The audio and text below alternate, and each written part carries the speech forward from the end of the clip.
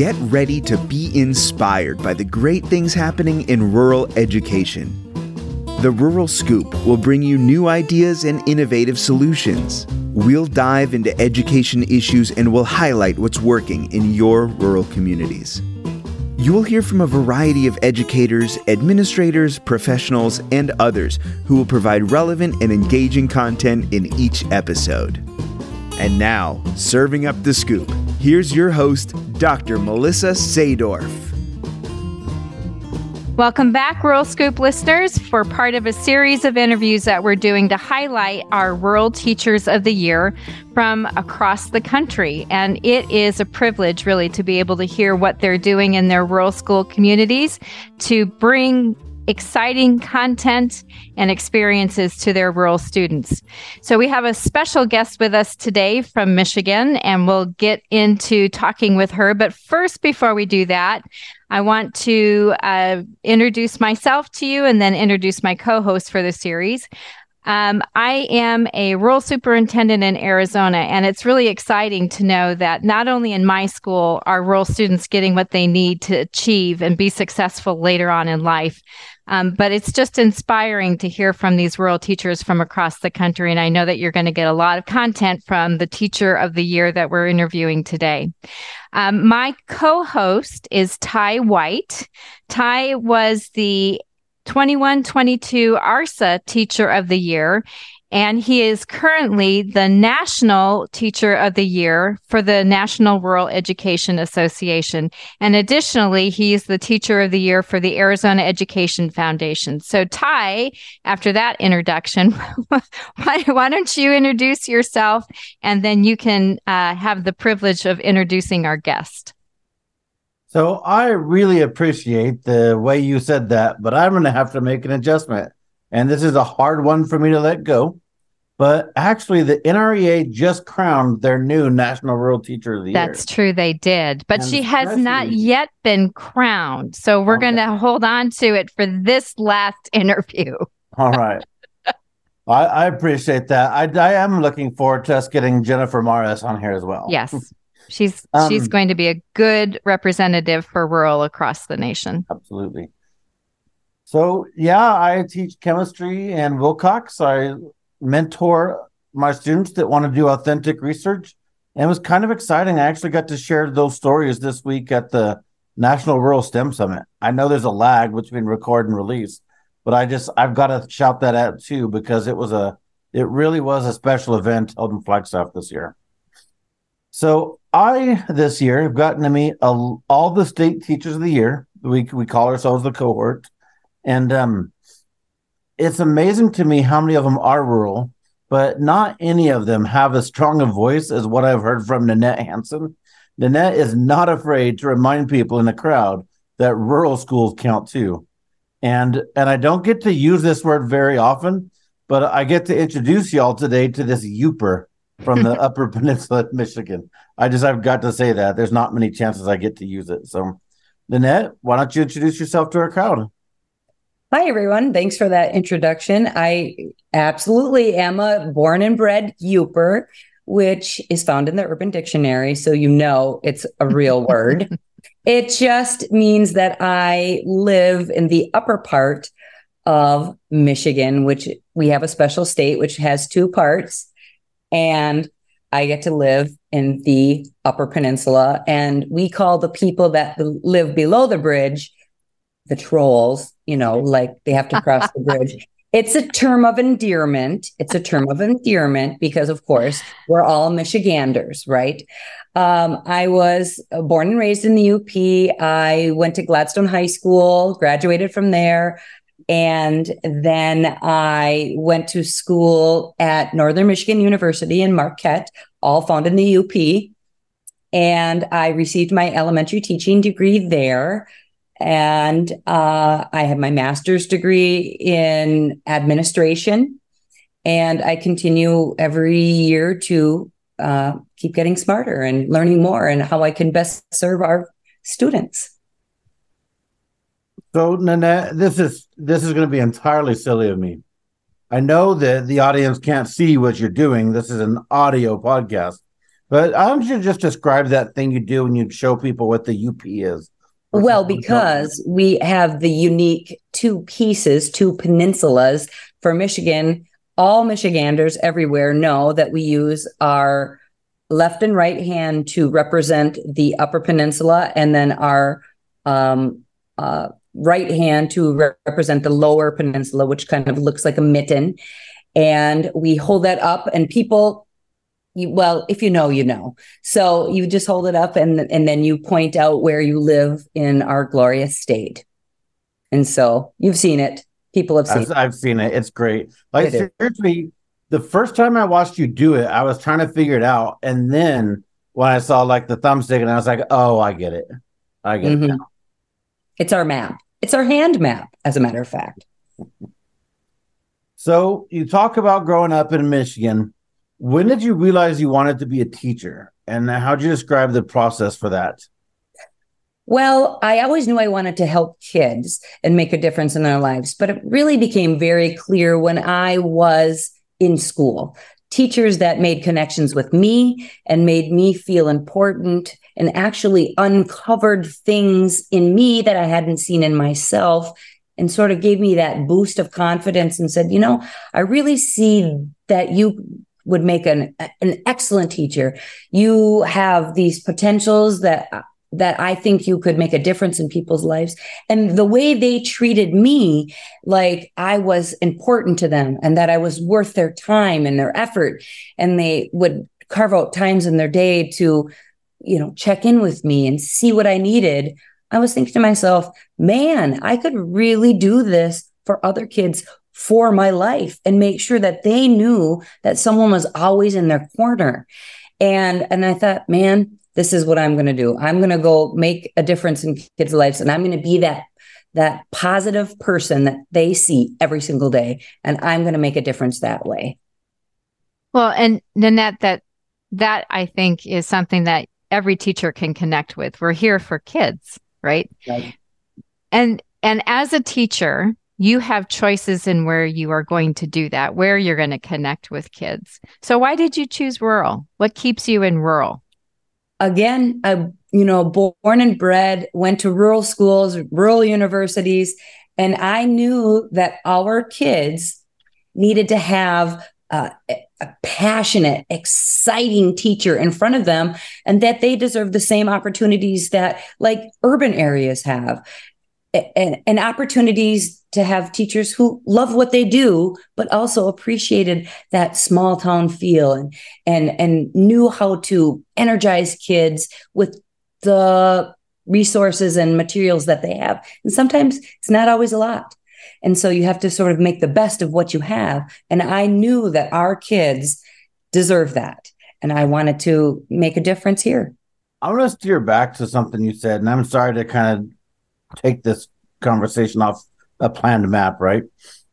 It's interesting you say that you had teachers who saw a teacher in you and saw a person that could be like that advocate for kids. And I think a lot of our guests have shared a similar story to that there's some characteristic that you demonstrate and people see you as a teacher. I guess I just want to value, like I spent this week around some amazing teachers, some amazing people. And like, I'm not trying to say anything bad. No one gets thrown under the bus. I value trades. No one says you'd make a great plumber. No one says you make a great electrician. I think we want a part of this podcast series is I think it's special to take a moment and just celebrate and think about what has made you such a successful teacher and how you came to this profession that way, because I think that's a part of the equation that's missing from our pipeline for creating teachers. Well said, Ty. Absolutely.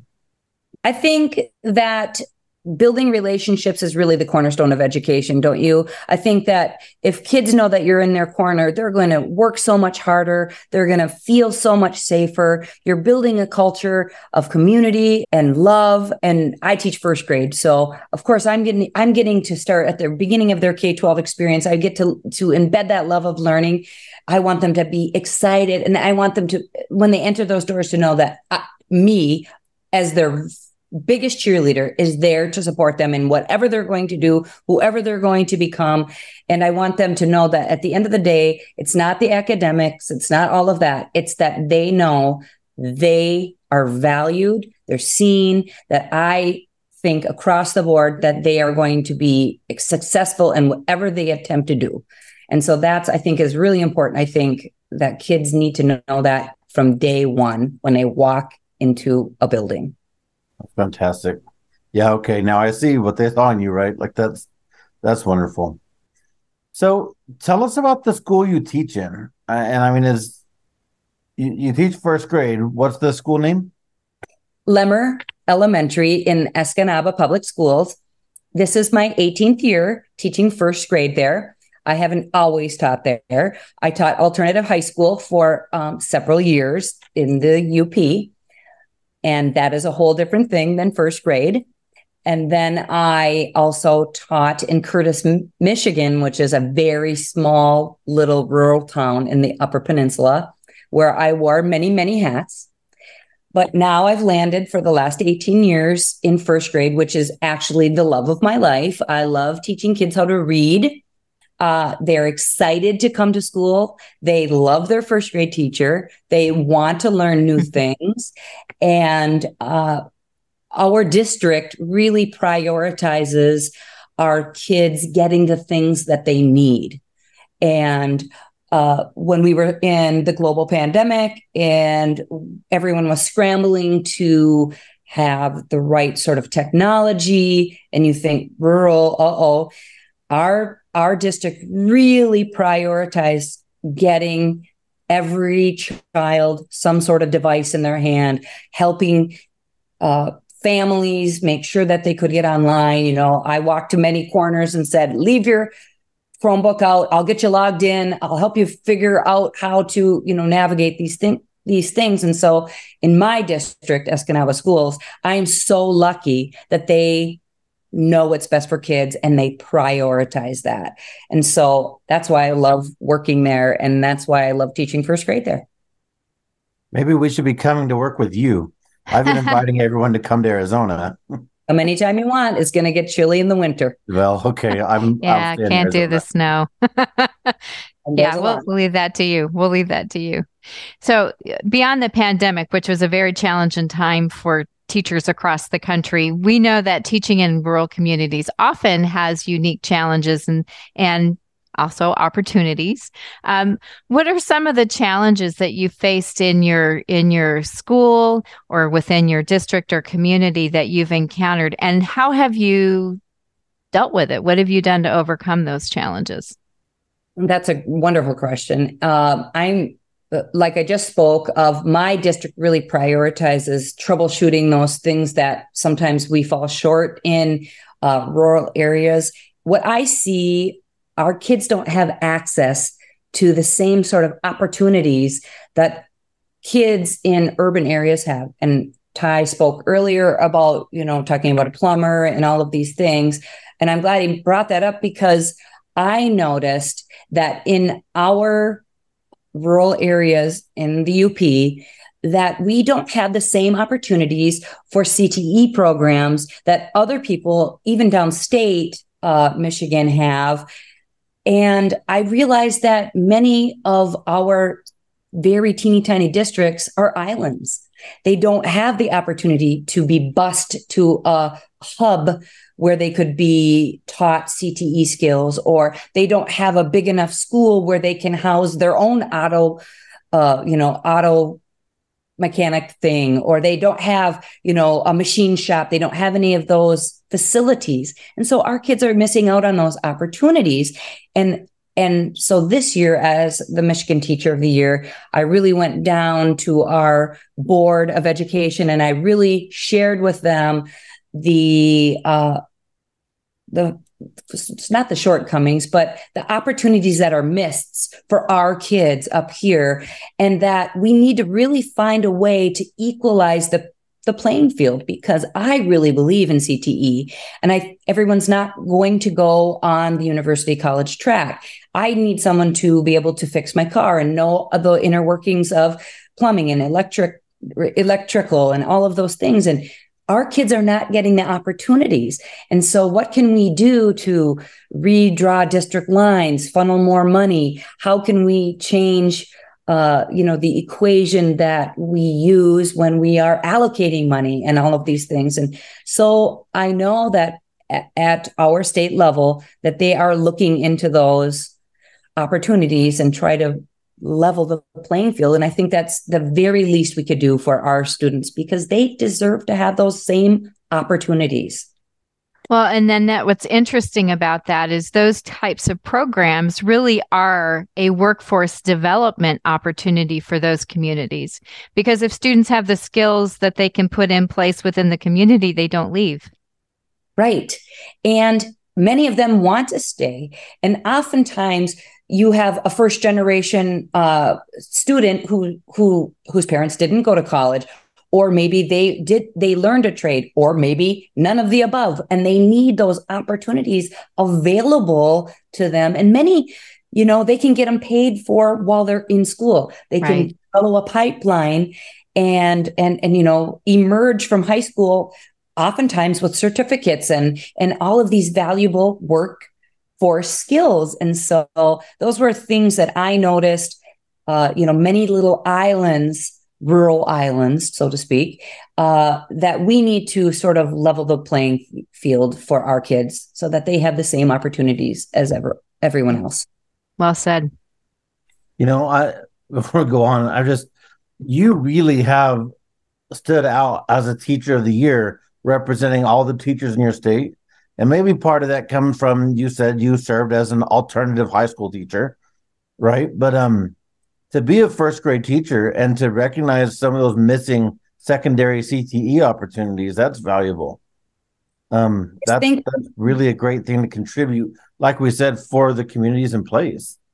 Yeah, we need to have that long-term vision of where our kids are going. And we know everyone's not going to college, and we know everyone's not going to do X, Y, or Z. We need to have opportunities, and we have to make sure that they're sustainable, right? So if you have a CTE program, you're going to make sure that it's sustainable for those kids for generations to come, so that everybody's getting an opportunity. Yeah.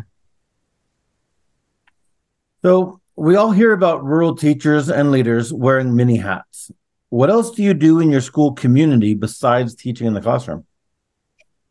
Well, I am a firm believer in teacher recruitment and teacher retention, and I am a mentor, and I take that job very seriously in my school. I want to make sure that kids that are in my school have passionate teachers who love to teach and love who they teach.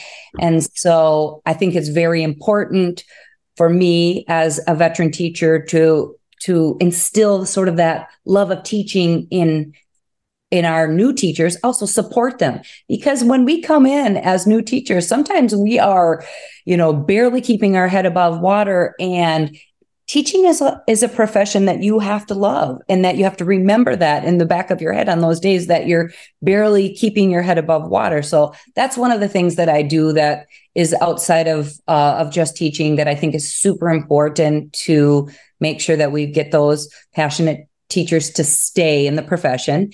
Another thing I do, I'm a first grade team leader. I organize our curriculum get-togethers and make sure that we're staying together. And that's a lot where I was mentoring 3 girls last year, and I'm no longer their mentor because they reached their 3-year mark. But of course, they're still in my room every single day, and we're talking about what's best for kids.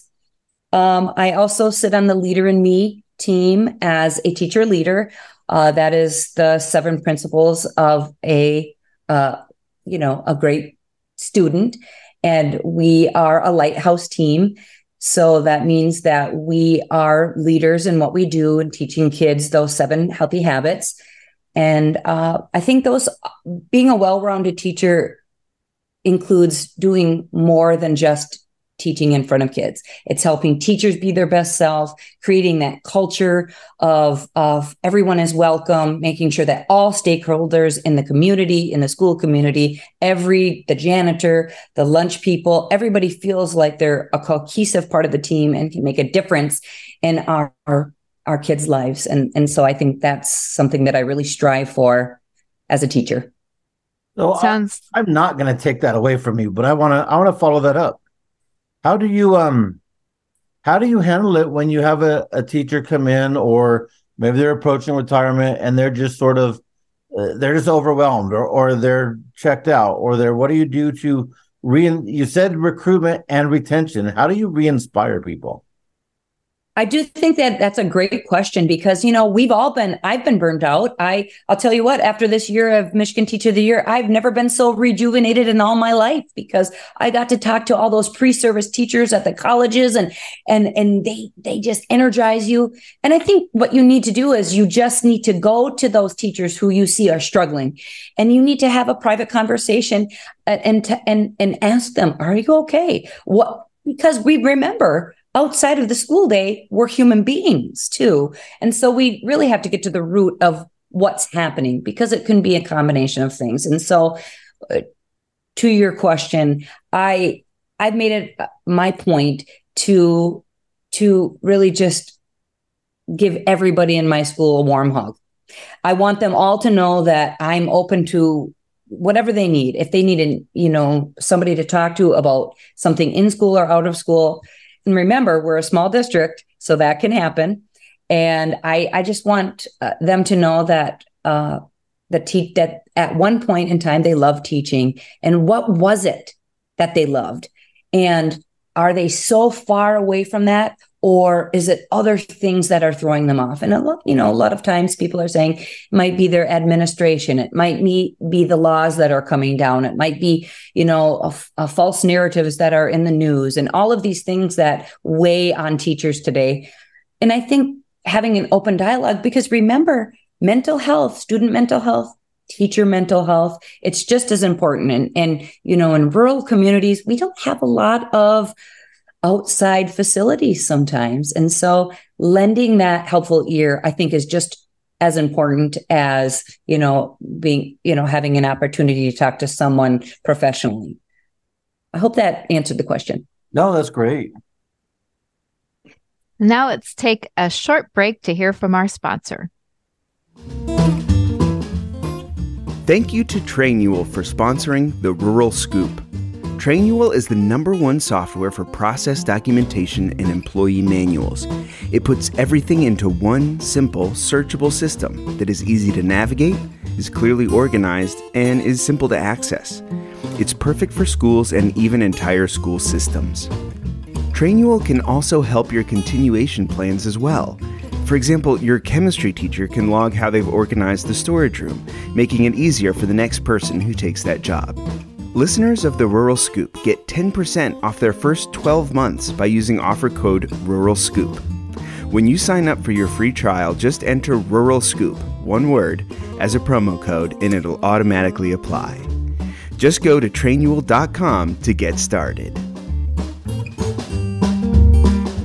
So, Nanette, what does the expression rural advantage mean to you? It's something that we have asked all of our teachers of the year. And it's really interesting what they really like about being in a rural community or a rural school setting. So what does that term rural advantage mean to you? I think the term rural advantage means to me that, remember, born and bred, small rural town, it means that community. It means that our kids know their principal. They know all of their teachers. They know their superintendent. They see them out at Meijer or Walmart. Or they see them around town. They know that they live in that community where their teachers, principals, superintendents are. Like I mentioned earlier, I get the wonderful opportunity to start my kids' K-12 journey. I teach first grade. So I get to watch them all the way till they go out the door and graduate. As a matter of fact, the real advantage is I went out to have some blood work done, and I had my first grader taking my Of course, she was 22 now. She was taking my blood and she said, you know what, Mrs. Hanson, you're still my favorite teacher. I'm out of college and you're still my favorite person ever. And she said, you just made me feel like I was an important person in your classroom, and you had fun and you were funny. And I just loved all the things that we did. And I'm thinking to myself, wow, this small town, I got to make this huge impact. And look at this gal. She is, she's in the medical profession. She remembers me fondly. She remembers her time in school fondly. She remembers that beginning as a great start to her K-12 and beyond education. And I think that's what the rural advantage is. The rural advantage is making a difference and that building that beautiful culture and community, and that impact just keeps going on, and you just never know when it stops. And that's what it means to me. Nanette, I really relate to that. When I was talking with the Rural Schools Collaborative, that was a big part of what I thought being rural meant, was the way communities are tied together like that. This next question is probably the biggest softball we got for you. Big old meatball served right over the plate. Give us a moment from your teaching career that was like your aha moment, something that you're really just proud of. And you've already told us about your first grader drawing blood. So now you got to share another one with us. Well, I would say that my proudest moments are always building and creating those positive, safe classroom communities and having that time with my kids that where they feel that they're safe, that they're seen, that they're loved, that they know that they're valued and important, and that I am their biggest cheerleader, and that they can go out and conquer whatever things that they want to do. One of the best things that I ever did as a teacher was, it was an alternative high school. And I had a student who, let's just say he wasn't thrilled to be there because I was 22, 23, and he was about 18. So we were very close in age. And he's thinking, who is this person? Elementary school teacher at the high school level. And what is she going to do to help me? And I tell you, I worked extra hard that year to build a safe relationship, a space where he would feel like he would be accepted and not judged. And at one point, he had gotten in trouble for fighting, and he had to go in front of the tribunal, which was their system of deciding if kids get to stay or leave. And he had an opportunity to ask a staff member to represent him at their tribunal. And he asked me. And this was a person who, when I say he didn't want to be there, there were a lot of expletives every day when he came in my room. He was filling the swear jar with lots of money. And so I was like, absolutely, I would be happy to represent you. And then when that was all over and he did get to stay, he said to me, he sort of marched over to me and he said, I have something to ask you. And I was like, all right, you can ask me. And he said, why? I said, what do you mean, why? He said, why did you do it? Why did you represent me? And I said, well, Ty, somebody, when I was in high school, made me feel like they were going to be there for me, no matter what. No matter if I was successful or not successful, they were going to be there waiting for me to catch me if I needed it. And I said to myself at the beginning of this year, I'm going to be here for you, no matter when you need me. And it happened. And that's why I was there. And he said, well, thanks anyway. And that was the end of it. And I wish I could say it was smooth sailing after that, but it wasn't. But that impact that I had on that student who I thought really did not like me made all the difference to me as an educator. It really solidified that need for human contact, safe relationships, and community. So Nanette, that really leads into the next question that I'm going to ask you, because you were connecting with those students, and that's one of the reasons you're a rural teacher. It's been something that's echoed through all of the time that we've spent talking. What would you tell future educators that are looking to figure out where they're going to teach that might push them into a rural setting? Well, I would say you can be a change agent anywhere. And the community that you can build in a rural area, it's you can't compare it to anything. Kids know that they are supported by you. They know the people that work in the restaurants. They know the people that work at the grocery stores. You can call them at any time and use their expertise in your classroom. If I wanted to contact the local newspaper or the radio station to come and talk to my kids about their profession, they would be there in a second. And so for future teachers, you can be a change agent anywhere, but you can make such an impact in rural communities across the nation and make a difference in kids' lives every day by using your expertise in a place that it's so truly needed. And it will come back to reward you tenfold. So, Nanette, I follow you on social media. I think you're an outstanding teacher. I love the stuff you post. But I saw you just posted a picture of a page the First Lady sent out. And one of the things at the bottom asked about the things you're up. I want you to tell us and more, because I think a picture doesn't do it justice. What are the things that you're most looking forward to this year? Well, if Dr. Joe Biden and CCSSO sends you mail and they ask you to talk about the things that you're most optimistic about and post it on social media, well, then you do that. So the things that I wrote on that little bit of homework were, of course, and I'll go back and I said it throughout this whole entire podcast, and I believe it in my heart, is building relationships, positive, safe relationships for your students at the very earliest ages. I'm so optimistic every single year that I get to go into a classroom and be that person for those kids coming in, so they know that we're going to have fun and we're going to learn, and I'm there for them, and I want to build them up and let them know that they are valuable people that have value to offer to the world. And building those classroom communities come first to me. I think, again, I think it's the cornerstone of education, building those communities and those relationships so that we have lifelong lovers of education. We build them into the people that they're going to become, and we want them to feel confident and happy about those things. And so those are things that I'm most optimistic about and look forward to every single year, going back into the classroom. So, Nanette, is there anything that we haven't touched on that you want to make sure that you're sharing out about either your rural school community or about what you're looking forward to as you step into Michigan Teacher of the Year?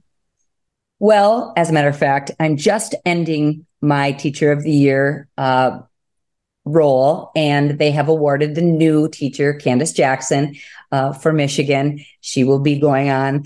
But as the Michigan Teacher of the Year, I learned that it's so really critical to advocate for the things that you see that need changing. And I didn't realize how political teaching was until I was in this role.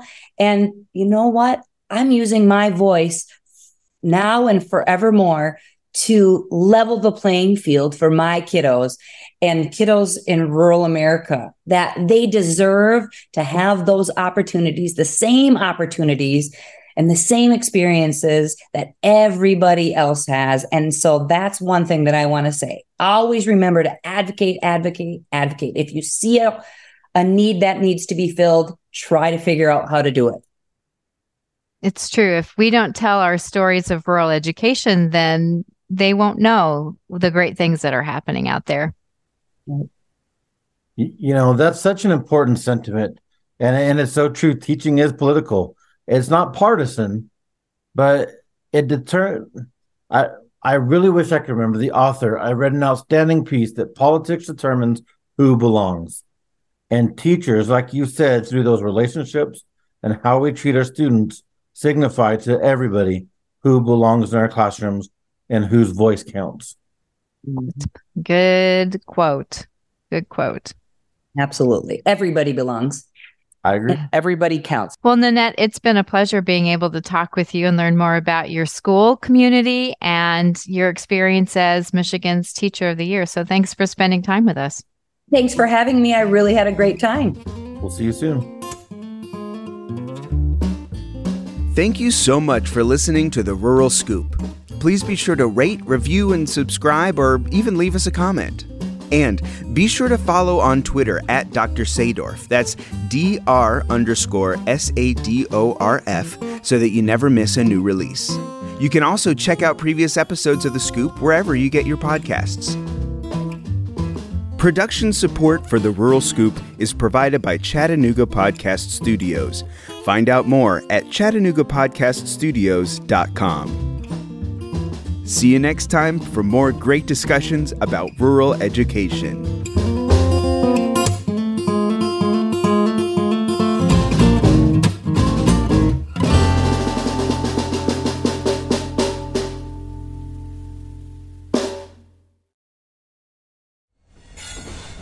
Proud member of the Podnuga Network.